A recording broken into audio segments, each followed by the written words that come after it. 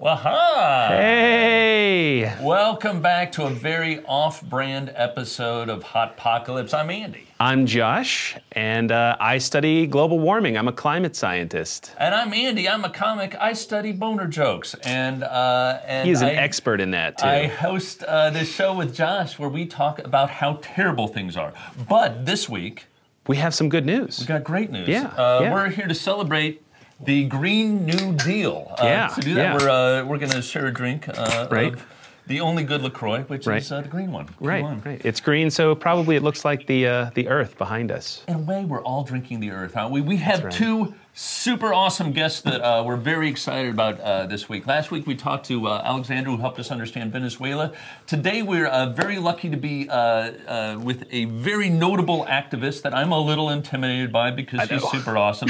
Varshini Prakash is going to be with us talking about her activism and how she helped make this Green New Deal a reality. I don't think I'm overstating when I say that. No, it's really cool. And we're also going to be talking with Brad Johnson, also known as Climate Brad, the founder of Climate Hawks Vote, who's going to help us understand some of the things that happened in the State of the Union address. Climate Brad. Climate Brad. I'm Climate Andy with boner jokes.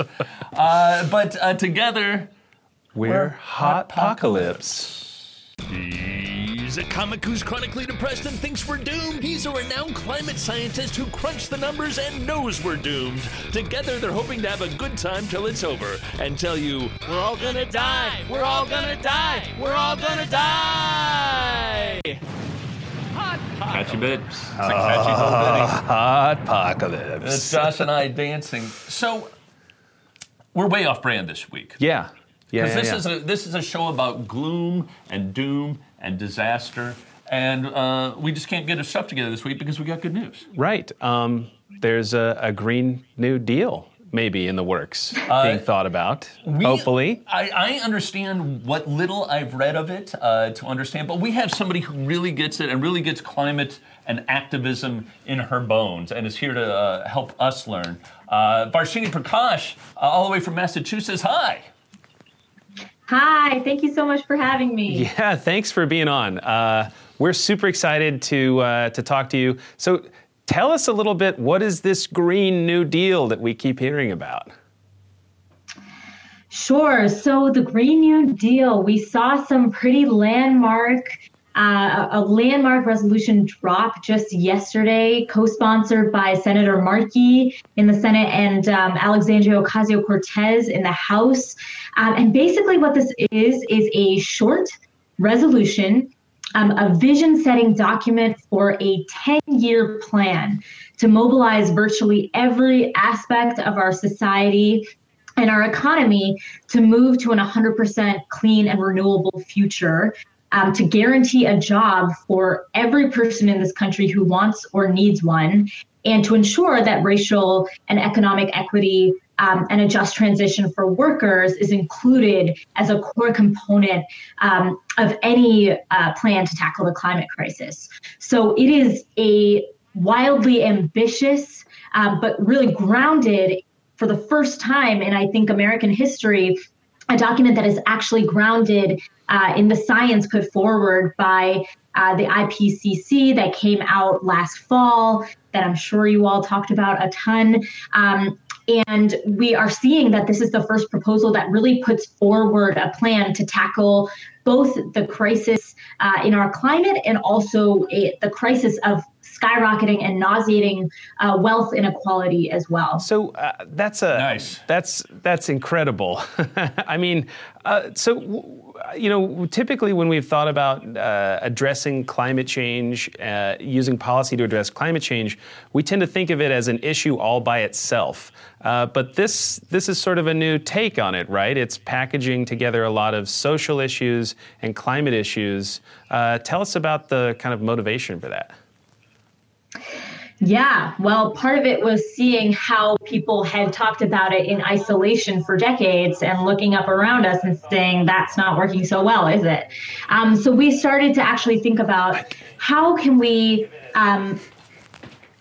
actually merge the climate crisis and the issue that we're facing with the climate crisis with, am I still here? Yes, you're still here. Sorry. Oh, yeah. Yeah, okay, great. We were shuffling a little bit, but we were wrapped. No problem. Continue. Okay, just making sure. So how do we actually make the climate crisis relate to people's everyday lives? We're talking about the creation of tens of millions of good, high-paying jobs. We're talking about tackling pollution, toxic air, poisoned water, soil contamination that has been happening for millennia, that has eroded our ecological health and is careening us towards this ecological and humanitarian crisis.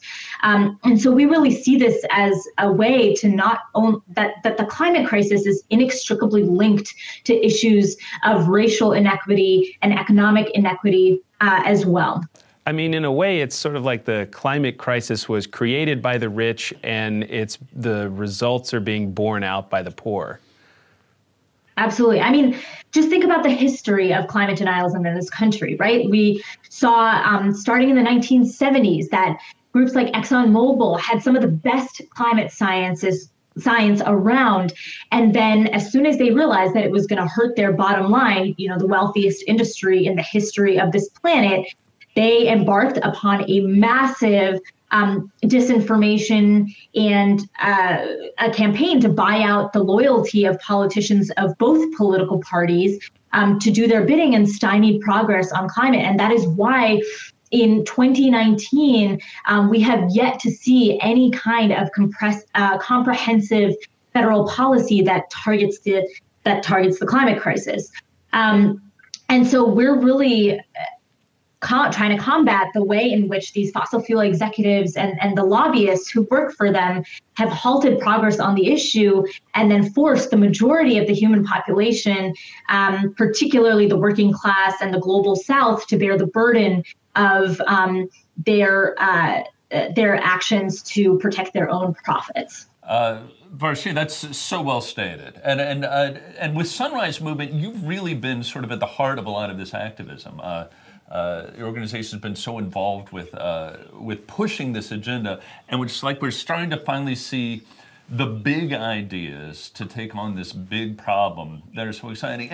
And one thing that keeps coming into mind when I hear this is the idea of intersectionality.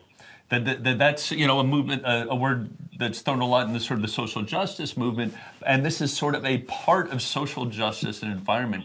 Could you talk about all about intersectionality and what that might in this context? Yeah, absolutely. I mean, when we think about like some of the things that are actually entailed in a Green New Deal, essentially like protecting our earth and our people and protecting human civilization as we know it for generations to come. These are concepts and ideas that indigenous communities have been talking about forever, and they have been leading some of the fight around protecting our water from pipelines like the Keystone XL pipeline and DAPL, as we saw play out in the last few years. We've been seeing communities on the front lines of crisis, Black and brown communities in Flint, Michigan, who have been faced with lead-poisoned waters, and children who are suffering the ramifications of our government's negligence on this front. There's so much more how communities of color are often the ones who bear the brunt of the pollution from fossil fuel combustion.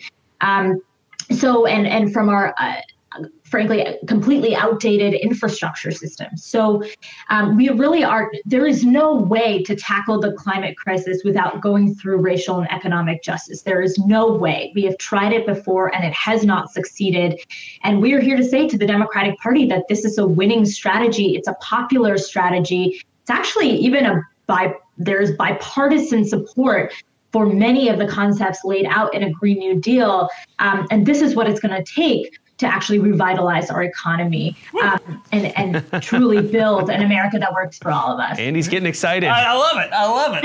It's really exciting. It is. I mean, it's exciting. Unprecedented. Like 67 co-sponsors in the House out the gate, 10 or 12 co-sponsors in the Senate, 5 of whom are presidential candidates. Like this.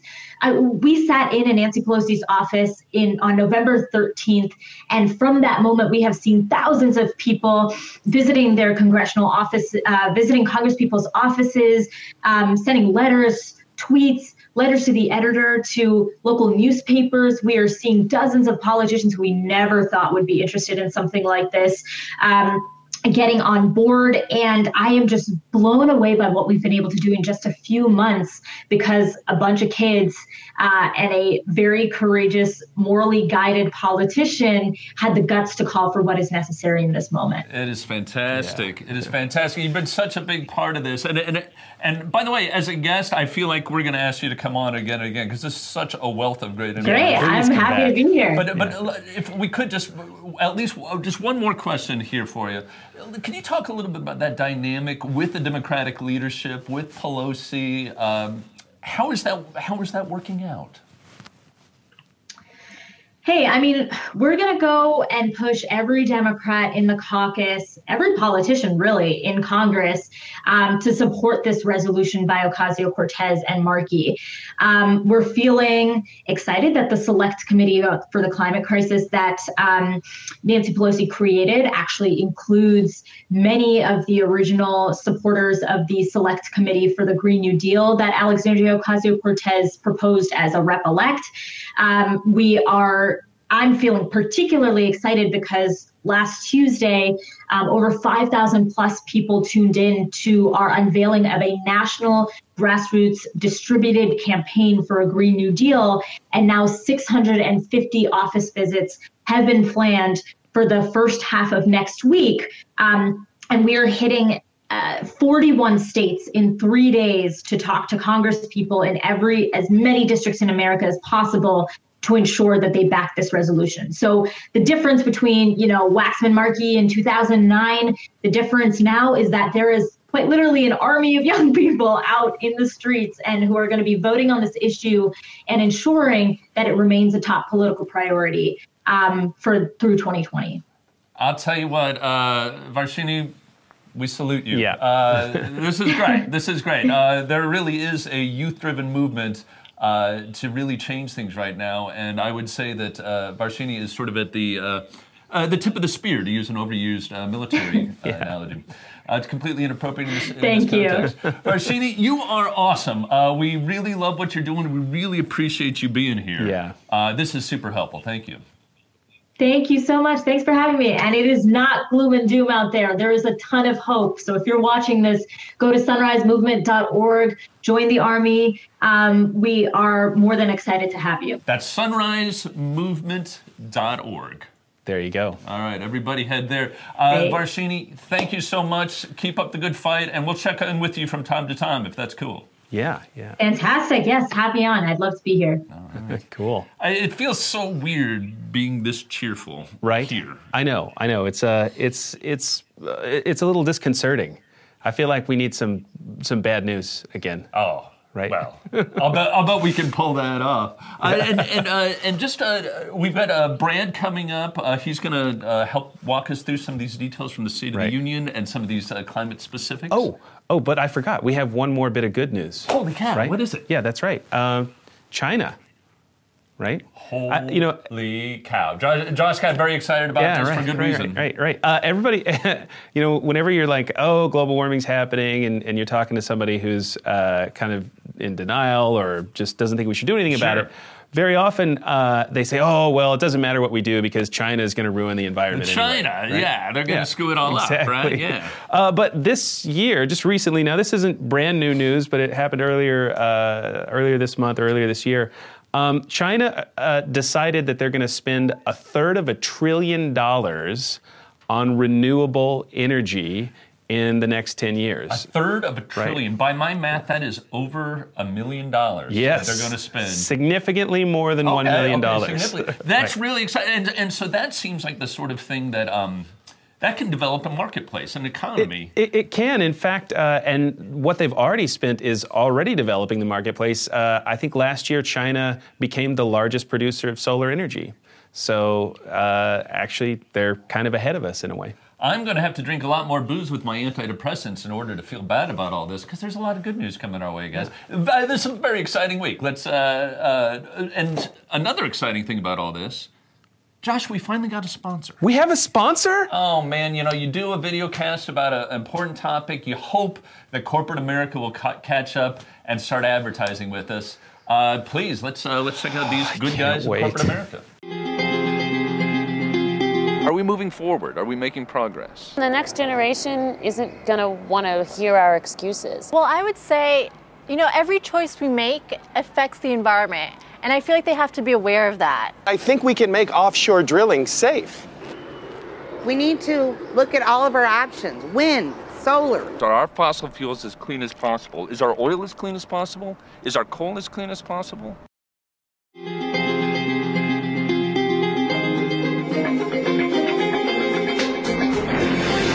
I think they're doing a great job.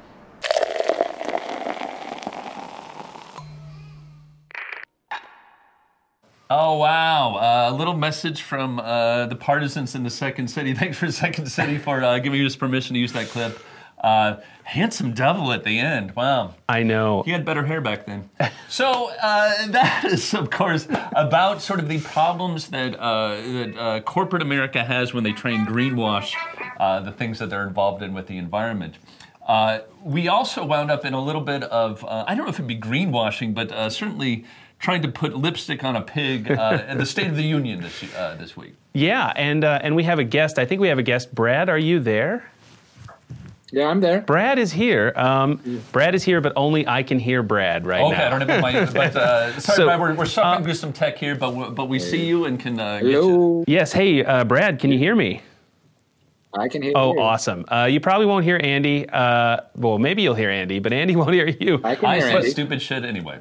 Yes. I hear him. You guys can't hear me? I can hear you. So we're on with Brad Johnson, also known as Climate Brad. Climate Brad. From Climate Hawks Vote, and Brad is a tireless activist on these issues. And we've been meaning to get Brad on in some capacity or another, and the perfect opportunity arose this week when he was tweeting about that list that our president went through at the end of the State of the Union. Brad, can you talk a little bit what inspired you? Well, during the State of the Union, one thing that a bunch of reporters talked about was how, Donald Trump didn't talk about global warming at all. And I pointed out that was pretty much the only thing that was in his speech, really. One thing was he touted how great it is that the United States is producing like more oil than ever, which is really something that Obama should get credit for more than Trump. But I guess we can consider it a bipartisan accomplishment.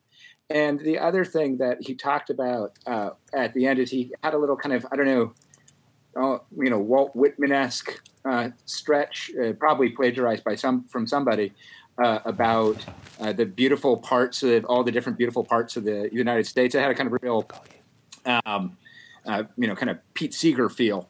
And if you just go through the list of the places he named, which was, here's the phrase. He talked about legislators from across this magnificent republic, the rocky shores of Maine and the volcanic peaks of Hawaii.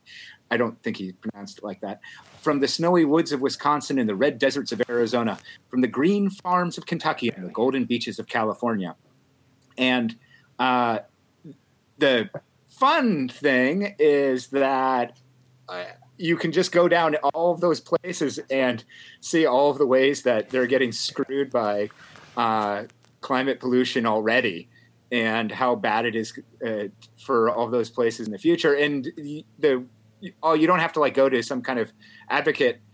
You can go to the report that the Trump administration put out. I mean, they tried to bury it by having it come out the day after Thanksgiving, and so it turned out that it was actually a bad idea because then there wasn't really any other news. So it was one of the few times that you actually saw corporate media talking about global warming.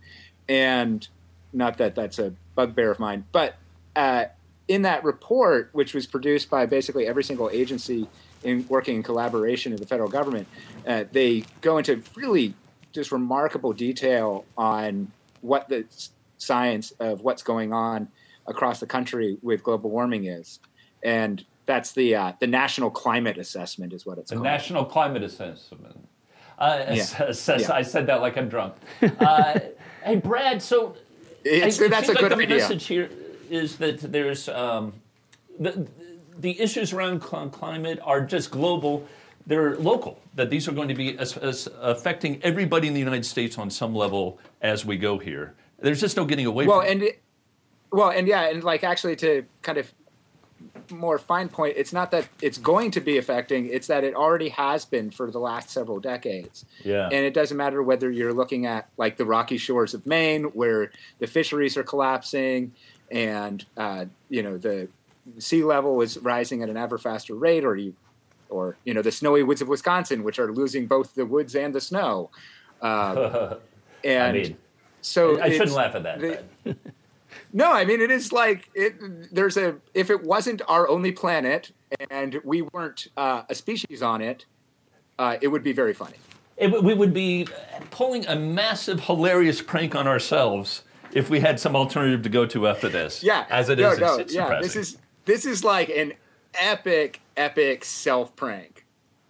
Brad, what a great rundown. That's terrific. That was awesome. And Brad, this sort of granular look at what our politicians are saying versus what is actually happening, I think is so helpful because the rhetoric just spills out on our television so often. And when it's written in this sort of quasi-lyrical Stephen Miller, I've only read one novel and this is how I write speeches now sort of style, I think it's important to have a knowledgeable fact checker like yourself saying like, wait a second, here's the actual case. Yeah, you're doing an incredible service for everyone, Brad.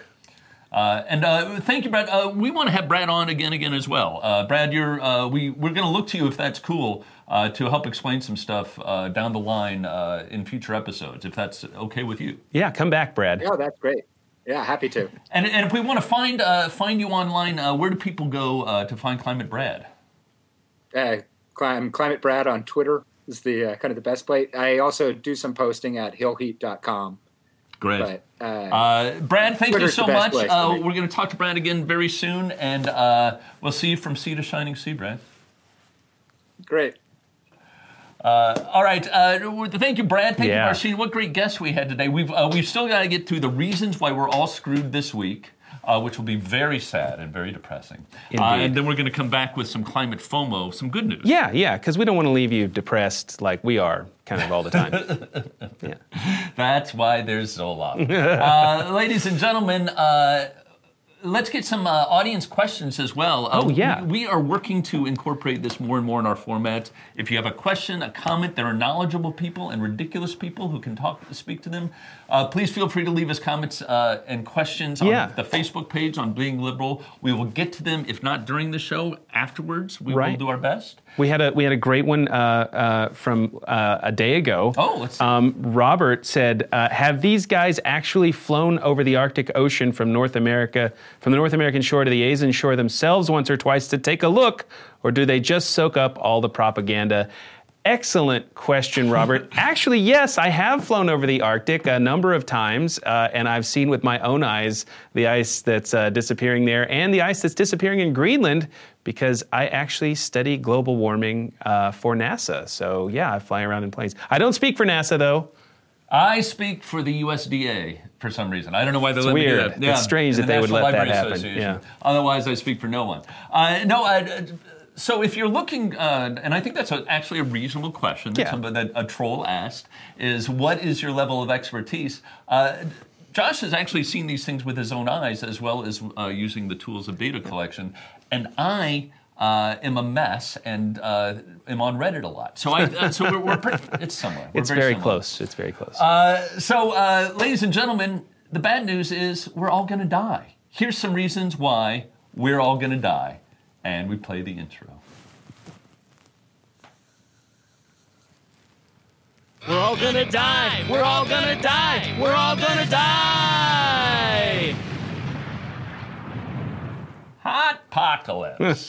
That's our very dreary intro to this segment. I know, I love it. It really puts me in the mood to talk about reasons we're all going to die. Reasons why we're all going to die. And we've got a bunch this week, as usual. What's top on your mind this week, Josh? Well, it's a new year. Truly, we're kind of starting out a new year. It's 2019. So it's time to look back at the old years. And retrospective. Retrospective, that's right. And NASA and NOAA released their assessment for the climate of the year. And it was really 2018. 2018 was the fourth hottest year on record.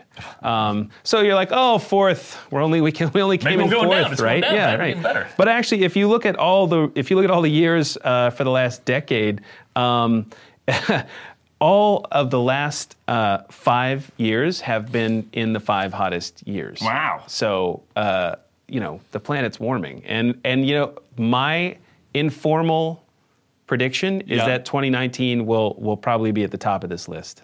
I make the same prediction. I base mine on being sad a lot. What are you basing yours on? Data. Reams of data. Right. Fair enough. Fair enough. Yeah. Okay, that is a very valid reason why we're all going to die. But Josh, if I weren't concerned about global issues, say, and I'm more focused on, say, what I'm going to have for lunch, like a real granular issue, why would I care about global warming? It turns out that if you eat lettuce. That was a brilliant segue. I mean, Andy. Come on. Were you just waiting the whole time for that one? I'm a video professional. That was brilliant. That was brilliant. City.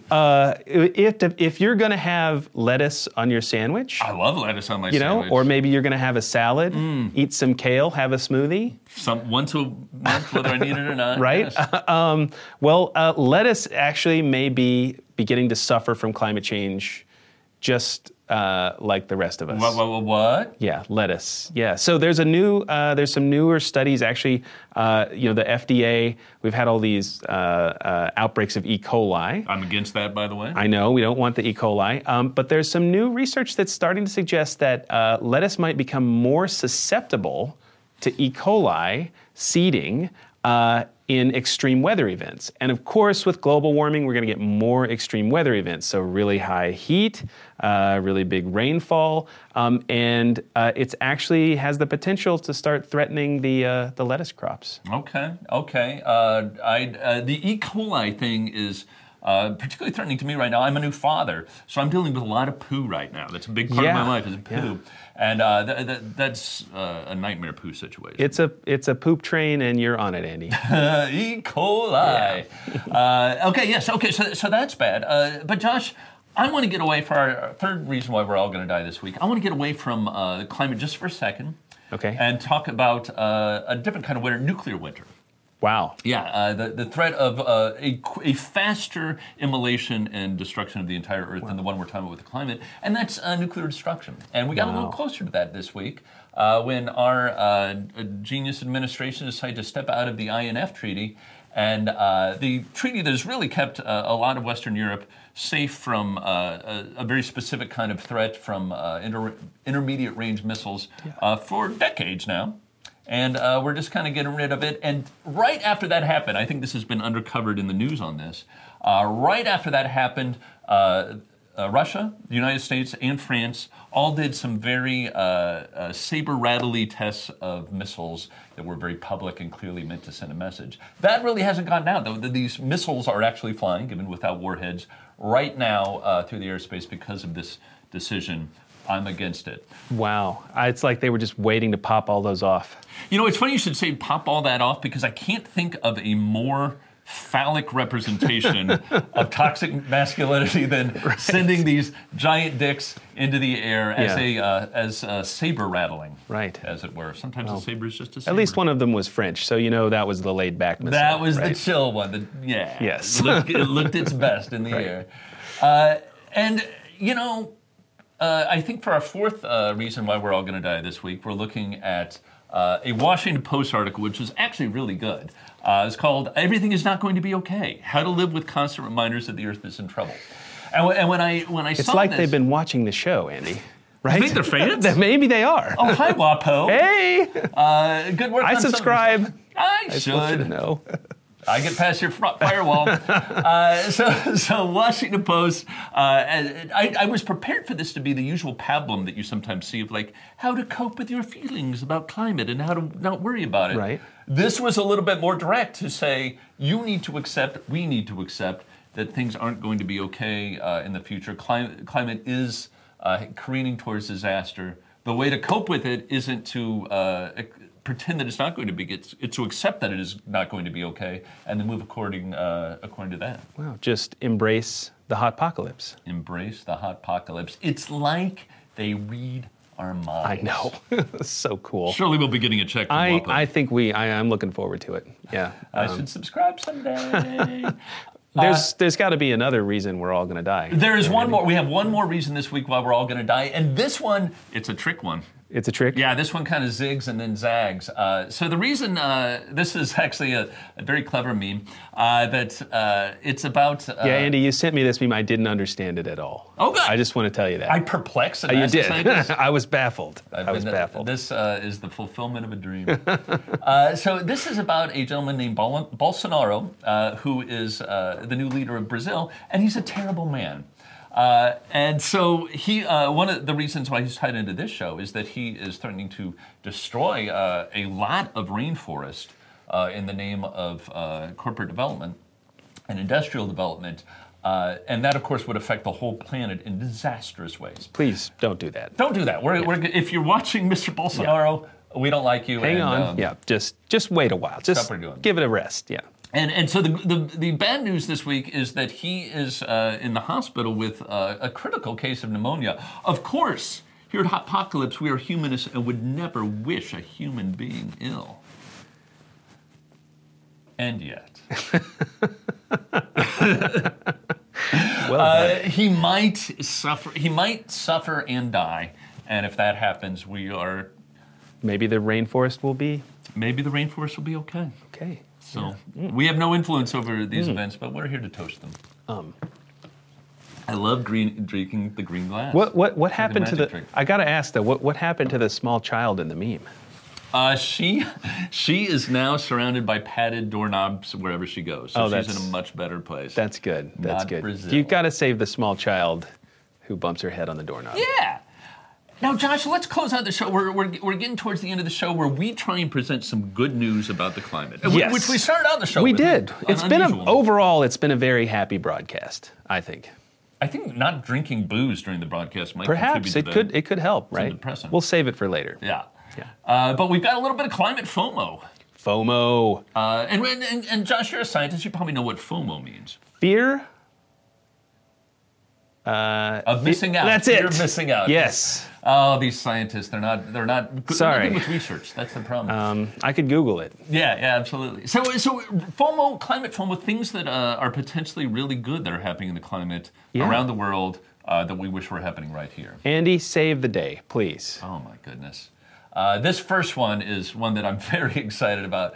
A magazine I found, a publication called Jacobin, is it's sort of a lefty rag, shall we say? But their editorial board has just come out with sort of a new proposal that I think is really bold and smart, and the sort of Overton window moving that the Green New Deal represents is also replicated in this. It's time to try fossil fuel executives for crimes against humanity. Wouldn't it be great to see Rex Tillerson frog marched? The NASA guy might not be able to say that, but I can. When in doubt, put some rich people in jail. Oh, I'm for it. For it. So this is a new proposal, but and it probably isn't going to happen next week. But this is the sort of Overton window moving. We'll be hearing that phrase a lot in the next few years, I think. But the sort of way to open up a new set of dialogues around an issue in a way that expands the dialogue. Yeah, I mean, you look back at our history, and in the United States, there are periods where we were like into electric cars, right? And into renewables, and then often we would be kind of steered back by misinformation or incorrect stuff, and so in a very real way, maybe these guys are really guilty. Wow. He doesn't speak for NASA, but he speaks from my heart. That's right. So let's move on. We've got another bit of good news. This is sort of interesting. We're always sort of ambivalent, I think, about the role of capitalism in either solving or addressing climate-based issues. But this is kind of an interesting one, I think. Plant-based burger battle heats up as culinary rivals roll out new products. So there is a battle for our stomachs, which we want Team Plant to win. Yeah, I mean, fake burger is going to be king, right? Yeah, we want it to be king. And I say this as a guy from Indiana who grew up, I eat meat with every meal. I I'm not proud of that, but it's a thing. But suckers like me need to be tempted into new habits. Right. And I think this battle between two prominent burger companies, we'll let them make their own plug for each other, but two prominent makers of vegetarian burgers are fighting out for the winner of the taste test. And have you tried these? Have you tried them? I haven't yet, but I hear that they are magical. Impossible? Yeah. Yes, they are very good replicants of the meat eating experience, which, again, I'm embarrassed that that's necessary for me. But yeah, well, you know, right? You're from Texas. I am. I grew up in the South. We ate meat every meal, and you know, I haven't cut out. I've tried to reduce my meat consumption, but there it is. It's hard to be total vegetarian. They sell beef jerky right in the checkout lane. It's not fair. So anyway, if we can change consumer habits, perhaps that is a way to modify our rush towards doom. Yeah. And our last one is Australia, right? Yes, Australia. Man, Australia, I'll tell you, just when I think Australia I've got it figured out. I always think it's a land of rednecks being eaten by sharks while they're drunk. But it's more than that. It is. Australia is apparently on track to meet the Paris climate agreements. So their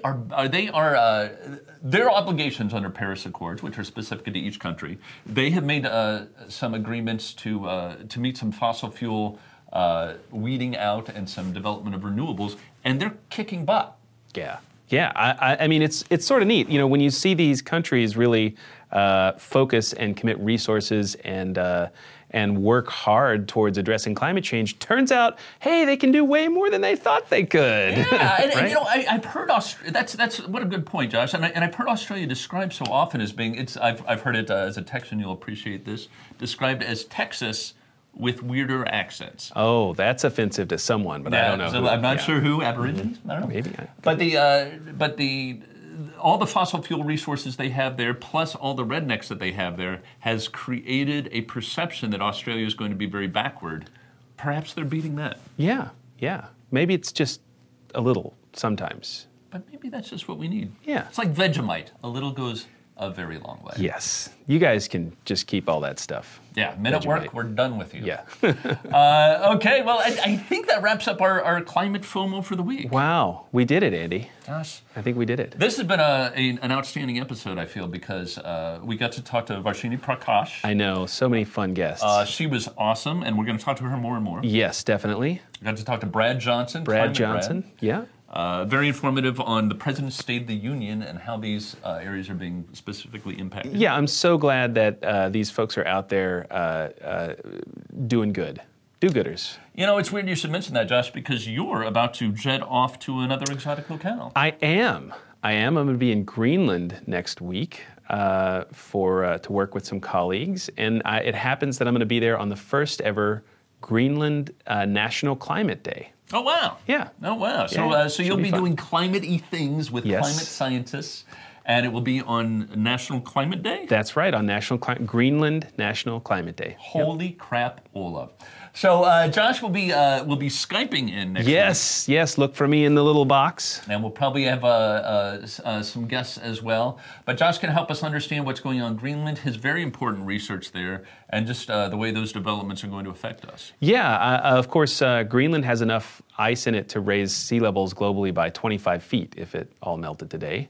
It's a lot. It's a lot. And what happens in Greenland, it doesn't stay in Greenland. It hits coasts all around the world, California, Australia, Southeast Asia. Everywhere is affected. Everywhere with a coastline is affected when Greenland loses ice. You know, here's a little bit of science that you probably don't know. This is a little mnemonic trick to help you. Greenland is very icy, whereas Iceland is very green. Greeny. You want to write that down? Is that useful to you? It is, All right, I'll text it to you later. Yeah, please. I'm Andy Cobb.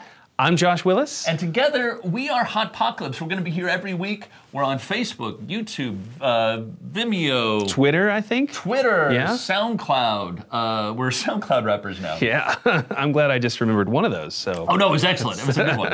And we're going to be on Twitch soon, playing video games. I don't know, probably. But we really appreciate you being here. We really appreciate your questions, your comments. We haven't got to. We only got to one this week. I know. Maybe we'll get to some more next time. And we do try and go through afterwards and address questions and comments, and those are really important to us. Yeah. Starting next week, we're really going to try and make those more of an integrated part of the show. Yes. Keep talking to us. Keep sending us your thoughts, and we'll send you ours. Yeah.